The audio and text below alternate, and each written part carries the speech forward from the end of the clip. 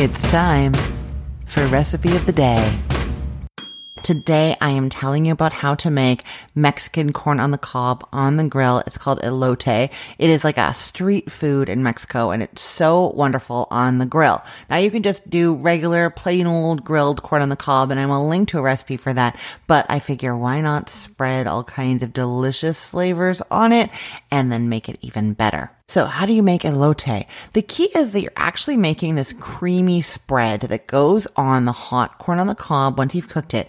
And then you sprinkle it with like a crumbled cheese. And it's that creamy spread that you put first that lets the cheese stick. And so that is how you get all this wonderful cheesy, creamy flavor all over the corn. So you're going to start by making that creamy, mayonnaise-y kind of mixture. Some people use Mexican crema. If you can find that, that's a great option. My store does not have that. So what I do is I mix together mayonnaise with Greek yogurt or sour cream. To that, add some chili powder and garlic powder, and also some fresh cilantro if you love cilantro like I do. Next, get your grill ready for direct grilling over medium heat. So that means that if your hands are about 5 inches from the grill, it's going to take 3 to 4 seconds before they get really uncomfortable. And if your grill has a thermometer on it when the lid's closed, you want it about 350 degrees Fahrenheit. Then you're putting your shucked cobs of corn right on that grill, right over the heat, and you're just cooking and turning often as the kernels darken. And as soon as some have browned, you turn, and then some have browned, you turn. And once a third to half of them are kind of brown in places,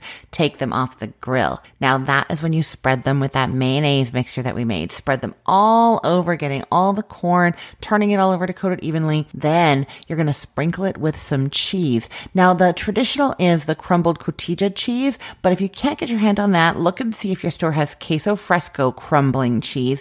That'll work. Or you can use feta cheese if you want that like extra briny flavor. That's going to have that same kind of crumbling action going on. If you don't have any of those, the next best thing would be like a mozzarella or like a Tex-Mex cheese, but like really finely shredded, like that fancy shredded, so that it has a chance to stick to the cobs. If you use anything that's like thicker, it's too heavy and it's not going to stick to the cobs very well. So sprinkle that cheese all over, turning the cobs to get it on all sides, then squeeze some lime over top and dig in.